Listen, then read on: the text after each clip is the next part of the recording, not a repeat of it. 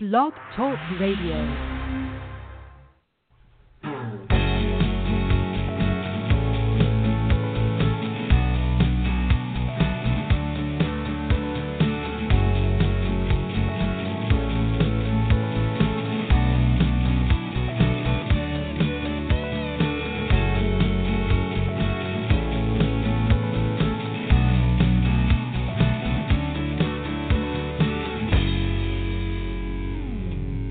Good evening and welcome to Mets360 here on Blog Talk Radio. I'm your host, Brian Jura, and we're going to break ground in two different ways tonight. The first is we're going to have a Yankees fan on, which I believe we've never done here on the history of the podcast.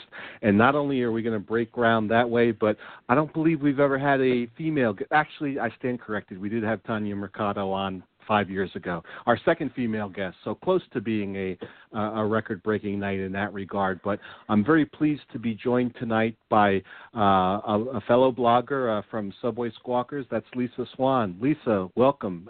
Welcome, and thanks for joining us tonight. Thanks for having me, and I feel like I'm in good company because Tanya's great. She's awesome fabulous. as You're aware of her. In the Met group. Yes. And yes, I believe she interviewed me a few years ago, too. I believe she's working for WINS now and still writes a little bit about sports, but I think she's a news producer and doing quite well for herself. But anyway, let's shift the focus away from Tanya and on to you where it belongs. In case anyone out there is unfamiliar with Subway Squawkers, tell us about the concept and how it got started. Okay, yes. We got started in 2006. John Lewin and myself, we both worked for the New York Daily News at the time, and we were thinking there was just when even before the whole blog universe happened. The first year we didn't even do it in blog software. We just did it in content management software. But the idea of it was to have a Yankee fan and a Met fan argue back and forth. We used to have these arguments at work about our teams, and so we decided to take the banner and put it in the blog. And we thought we knew we'd be the first on this, but we thought, there's going to be lots of other people doing this, Yankees and Mets. And as far as I know, this is going on 12 years now at the end of February, and we're still the only one. So whatever that's worth. Well, 12 years in the blogosphere is definitely something to be proud of. I think that Mets360 started in 2010, so you've got a good 4 years on me, and I feel like an old man. I feel like I've been doing this forever. So that's really an impressive feat. But one of the things that I'm interested in discussing with you tonight is just some of the differences, some of the challenges that you have that maybe I don't have. And I want to know, what do you think are some of the challenges and some of the advantages, I guess, of being a female sports fan here in late 2017? Oh, well, there are a bunch of them. First of all, men generally don't get asked, did you ever play the game? And any woman gets that a lot. And I'm thinking, unless you're a professional ball player, you being in fifth grade gym class, right fielder, what does that matter? We both have about the same experience on the professional level. And the irony is I have several former major league players on Facebook, and I've talked baseball with them, and not one of them has ever said, "Did you ever play the game?" And they actually did. So that's one of the things women get and that men don't. The other thing, the main thing, and every single woman gets it no matter what, is comments on your physical appearance. And it's I wrote a few years ago about Derek Jeter, something that as a Yankee fan I thought the retirement tour was ridiculous, and so I got all these people. He's all about respect, and you fat blah blah blah, the curse words or whatever, and that's what I got. You're fat, you're ugly, you're this, you're that, and then so. I'm not saying men in the sports blogging world don't get on their looks, but it's usually the outliers. That you have to be something striking in your look for a guy to really get it. A woman gets it no matter what. I mean, Kate Upton gets people calling her fat. So if you have anything connection in the sports world, so think about that for a second. People say, "Oh, Kate Upton's ugly because she's engaged to Justin Verlander, and they root against him." So that's one of the things. Is just kind of there are several other things that are kind of infuriating. Now, you talked about the you never played the game card that gets thrown out there, or you never played at the professional level. And I immediately think about ESPN broadcaster Jessica Mendoza, who I'm not sure of all of her credentials, but I believe she won a gold medal playing softball, and even she's not immune from those. And it's just utterly ridiculous. And I've seen people do it. I had a roommate who was really into sports, and he didn't trust any woman who appreciated sports anywhere close to him, and he'd start like testing them immediately, and then it's just like, dude, relax. So I don't know, and it's not just ignorant people who do it, and my old roommate, certainly you would never call him ignorant. It's just sexist, I guess. Yes, it's funny because that's another thing that women get all the time. We get quizzed on things, and I'm pretty good at trivia. So not only in sports, but just trivia in general. So it's just like, yeah, go ahead, test me. So but yeah, that's something that men generally don't get. But you had asked the positive as well as negative. The positive thing, you kind of stand out.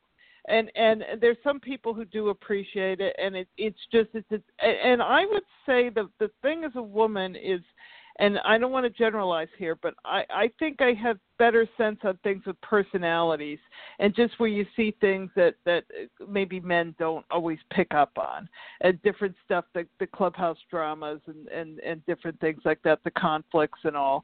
And I mean, I was saying to my boss about Joe Girardi, and we were talking, and I was like, it doesn't seem, and this is before he got the heave-ho, but I was saying it just seems really weird after that terrible game, and the players don't really seem to be backing him up, and sure enough, now it's that's one of the reasons they got rid of him, because they didn't seem like he had a good relationship with the players. So I think that sometimes women can kind of pick up on those things better than men can. Now, you mentioned conflict, and I want to transition into something that certainly is a hot topic issue right now, and we see it not just in sports, but we see it in Hollywood, and we see it in politics, and that's some domestic violence. And we certainly hear about that a lot more now than we did, say, 10 or 20 years ago. And speaking as a Met fan, I know that the team had to deal with that when they brought back Jose Reyes. And, as looking at it just through my own perspective, I know it made me pause when the Mets first brought him back. It's like, do we want this, and all of the issues that it's going to bring around. But there really, since he came back, there were no new reported instances of it, and I guess I just quickly forgot about it. And I guess what I want to ask you is, does domestic violence stay with you personally longer, or do you treat it like any other crime? Well, it's funny you should say that, because we met Familia last year, and we thought he was great, and he was very personable, and we interviewed him, and he spoke English, and because they had an interpreter there, but he just spoke with us in English and was very friendly. And then when we heard the domestic violence charges, it's like, oh no, he seemed like such a good guy. But I guess it was settled. But I guess the main thing is and I'm going to take a contrary opinion here, and I'll tick off animal lovers too. I'm tying this into Michael Vick. It is that, to me, the thing is, did the person is there some sort of justice? Did they get some sort of punishment? And once they do that, then it's I kind of move on in my mind for the most part. And I'm one of the contrary people who I said this with Michael Vick all along. He went to jail. He actually suffered consequences for this. So after that, then he had a right to earn his living. And I feel the way with the ball players too. And then that's the thing. I have a male friend who can't stand Aroldis Chapman. And I'm like, well, he served his time, and nothing else. And like you said, nothing else has happened. So at a certain point, it's something I don't want to say move past, but you always kind of think about it a little bit sometimes with these guys. But I feel that's the not like, well, this happened, but and he's guilty, but nothing ever happened to him. Okay. Well, this is a Mets blog, so we got to talk about the Mets a little bit, and I want to talk about their new manager, Mickey Callaway, who they just recently hired, and of course he was the pitching coach with the Cleveland Indians prior to joining the Mets. And I want to know, as an AL fan, do you have any insight for us about Mickey Callaway and what we might expect? He seems to be that I've heard something that Francona had him within the press conference in the playoffs, and had him front and center. So he definitely seems like the up and coming. When I first heard about him, I thought it was a bold choice, but I used to work for New York Daily News, so I was just thinking, okay, what are the headlines going to be? And is it going to be Mickey Mouse, or are there going to be puns about Callaway golf? And someone else brought up, oh, Mickey, you're so fine. So I was thinking along those lines as well. So I mean, we're going to hear all these silly things. That's way tabloids work. But yeah, I think that's kind of the trend now of he just seems like definitely they're going younger, and he seems a polar opposite of Terry Collins. So it's going to be interesting to see what happens. And certainly with your Mets pitchers, it's good to have a pitching coach, a former pitching coach. So, and that's pretty much the way that I felt about it. I was talking to the guest right before he was hired, and even though he wasn't really considered to be the front runner, I had pegged him as somebody who I was rooting for just for that very reason. You figure that he did such a good job with Cleveland's pitching staff, and maybe he can have some of that same luck with our staff. But I want to talk about his press conference for a little bit, because you were talking about, what would the headlines be? How would the headline writers go after it? But it almost seemed to me like he diffused that in his introductory press conference. He was so personable and was told everyone he was named after Mickey Mantle, which I'm going to guess is true, but certainly that's, there's not much better way in New York City to get people to like you, to say, hey, I'm named after, one of the biggest stars ever, Mickey Mantle. So, I mean, it seems like he's media savvy on top of other things as well. Yes, well, that's pretty much a job requirement with New York, and the flip side of that is Joe Girardi, where I don't think it was an accident that the first interview he gave was to The Athletic, which is not a New York publication. The media never really warmed up to Girardi and vice versa. And I have Torre on my mind because they were so close with Torre. I think they gave him a standing ovation in his farewell press conference. But yeah, I mean, it seems like Callaway seems pretty smooth on that, and so that's an important thing in New York, because although the media, they always say the media is dying, but it's certainly in New York you have got to have more coverage than anywhere else in the country. So it's important to be able to diffuse crises. I'd like to take a slight detour here. You've mentioned Joe Girardi, and he had great success with the Marlins. I believe he was manager of the year, and then they canned him. And it seemed like he had very good success with the Yankees, and they canned him. Do you think that he just doesn't play well with others, or do you think that there's something beyond that, in that that the owners don't feel comfortable with him? No, I think it's totally different situations. Certainly he had. I just think it was time, and with the Yankees, it's been a decade, and you think about it, and that's how the expectations have lowered. The fact that Joe Torre, by 2000, it's been 7 years since a World Series title, and people were like, okay, enough. And they, of course, it was the biggest payroll and everything.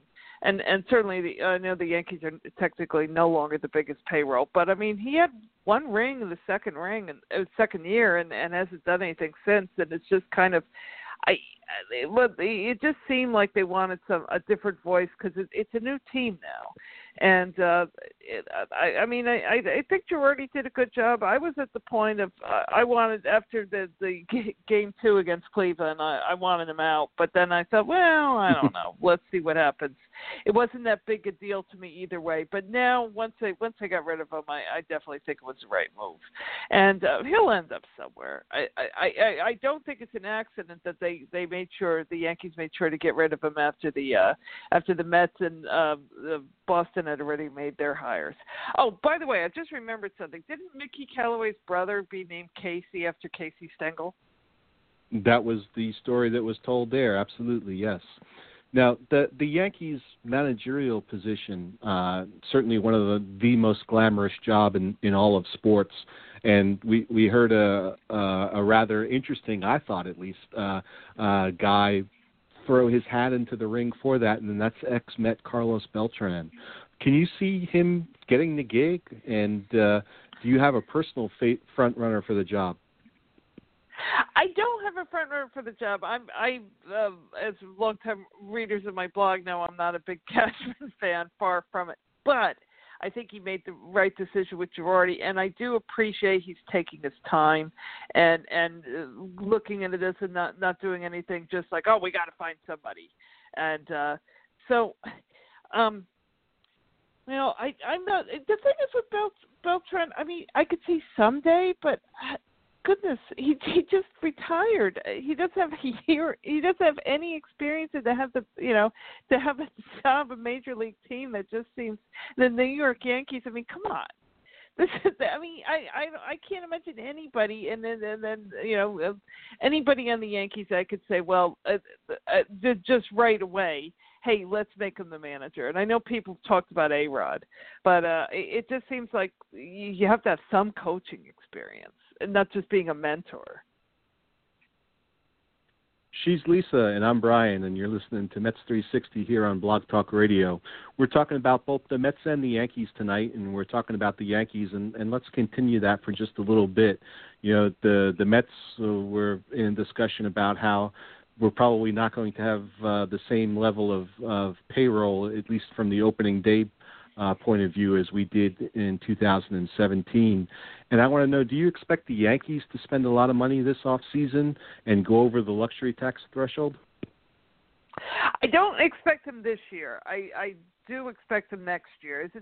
I think it's next year with it's like Harper and all these other glamour names coming out. So that's what I think that's the plan. And I mean, certainly it's just everything is all kind of with them having this what Pat Riley calls the innocent climb this season that nobody expected them to get within a game of the World Series. So, but even with that, I just don't think they're going to go spend a lot of money this off season. That doesn't seem to be the plan. They're going to stick with the current plan now, I think. Well, it certainly helps when you have the young stars that they do. Thinking specifically of Judge and Sanchez, and being able to pay them essentially minimum wage. So that's a nice thing to keep under the luxury tax threshold. Right, exactly. And Severino is not making very much, and so yeah, I mean, maybe they'll get another pitcher or something, but I just don't see that they're going to go crazy this year. All right, well, let's see if we can tie the two teams together. Back at the trade deadline this past season, the Mets were looking to move some of their impending free agents, and there was rumors that the Yankees were interested in a couple of their players. I seem to recall Addison Reed and Lucas Duda at least drawing some interest from the Yankees. But it seemed like Sandy Alderson was dead set against making a trade to the hated Yankees, and that doesn't make any sense to me. Does it make sense to you? Yeah, I think if they don't want it to backfire, who's the guy? Oh, Jay Bruce. That was the one where apparently the Yankees offered more than yes. And not then due to Bruce. You're correct. Yes. Then he haunted he haunted the Yankees for most of the playoffs. So So, yeah, I mean, it's one of these things. I think Boston and the Yankees, I think the only trade they made since the rivalry really got heated again 20 years ago, I think it was getting Stephen Drew, who was awful for the Yankees. And the Yankees and Mets, they've had a number of, I think it's the thing, it's like when the rivalry isn't that hot that you can have more, maybe have a trade. But I think right now it's just one of these things that, like, if the player does well, then I mean, look how much the Mets have been burned with Murphy and Justin Turner doing well, and Mets fans are rolling their eyes like, hey, we had these guys, why didn't we keep them? So imagine if it's across town, that would not be fun. It would be fun for the Yankees, but not for the Mets. Yeah, I see your point, but I don't see why having somebody star for the Indians is preferable to having them star for the Yankees. I mean, if they're not on your team, why do you care? And yeah. To me, the added advantage is, we're going to play the Yankees either 4 or 6 times a year, and that's it. So, and then certainly by the time they made these trades, I don't think that that was a big factor. But I think they should take the best deal possible, and rumor has it that the Yankees offered more for Bruce than the Indians did, and not like the Mets got a whole lot from the Indians. And I just think you're shooting yourself in the foot if you all of a sudden start eliminating possibilities. Well, that's a good point. It definitely is limit your options. All right, well, we've reached the point in the show where we do our crazy predictions. Each week, both me and the guest give a crazy prediction. I'll start off. I'll give you mine, and then I'll ask you to comment on it, whether or not you think it's crazy, and then I'll ask you to give me your crazy prediction. Are you ready? Sure. All right, mine is that the Mets catchers, specifically Travis d'Arnaud and Kevin Plawecki, are going to end up in 2018 as one of the top 3 most productive catching groups in the National League as measured by OPS. How crazy is that? I don't think that's that crazy. No, I think that's definitely possible. Here you go. Week after week, I make what I feel are crazy predictions, and the guest almost never agrees with me, and none of my predictions ever come true. So I expect now that I've went out and said it, that they're going to fall flat on their face in 2018. All right, you shot down mine. What's your crazy prediction?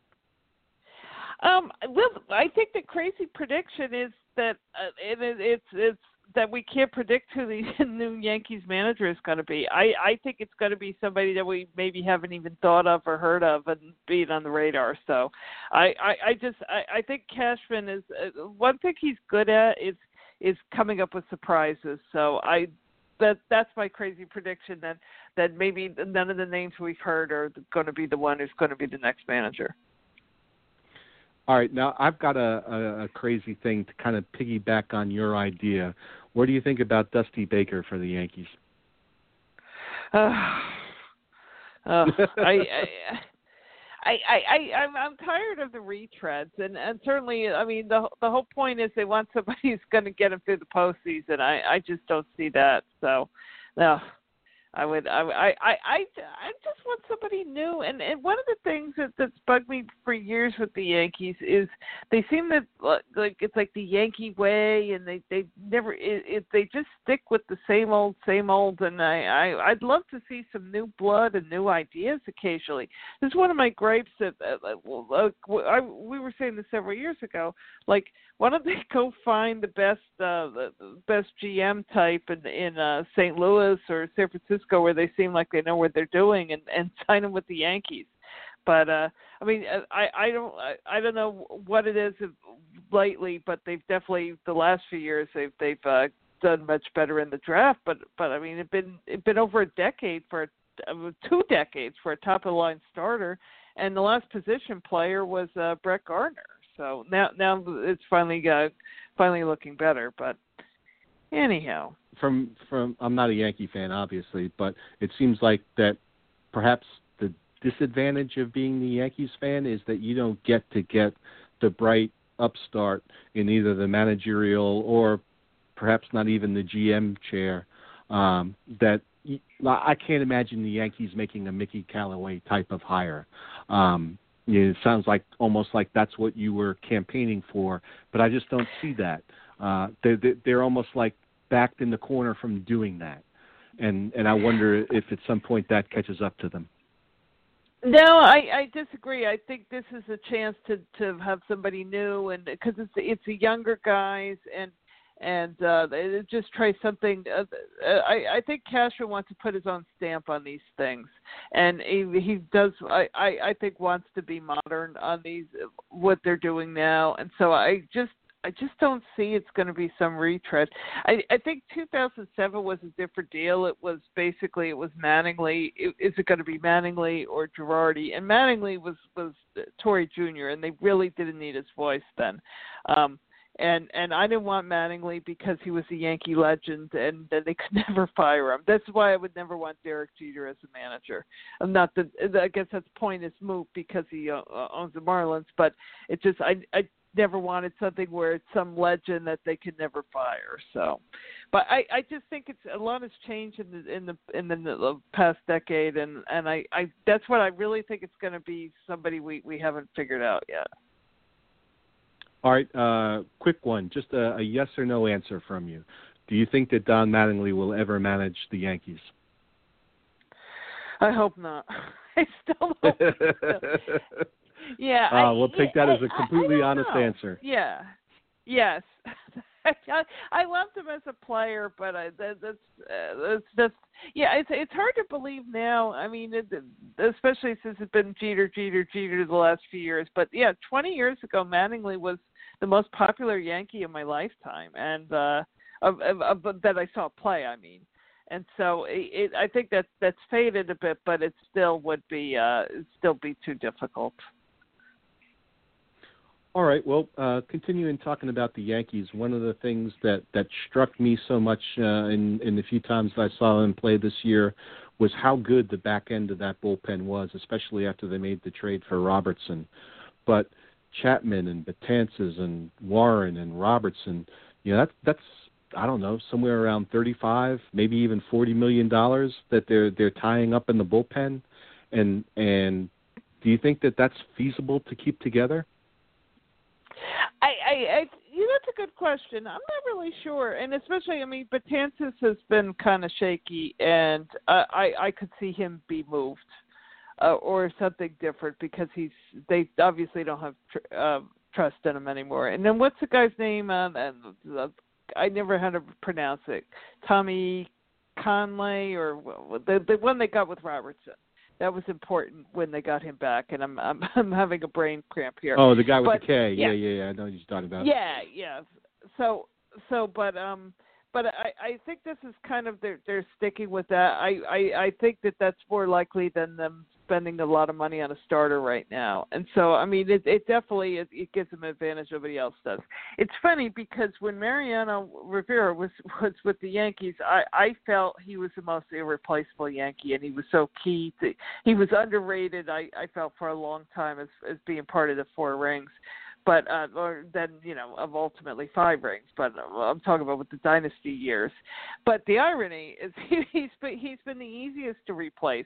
Whatever it is with Cashman, whatever, and I think he has a lot of flaws. But he's had a great eye for bullpen arms. And once Joe Torre was gone and wasn't ruining guys' arms because he was notorious for I mean, the Scott Proctor is the most infamous one. But once they had Girardi, who actually managed the bullpen arms fairly well, they've definitely, that's been a strength for a long time. All right, well, we only have about a minute left. Let's see if we can bang out one more question here. I want to talk about the Subway Series and your views on it. Do you think that it's good for the game, or do you think it's time to ditch that along with the rest of interleague play? No, I think it's great, and people always have interest. And I wanted my favorite Subway Series way is to have it with a weekend series in 3 games, and then and have it maybe a few weeks apart or a month apart or whatever. That's my optimum way to do it. And so you could do it May, June, or whatever. But we went to a Subway Series game this year. It's still exciting.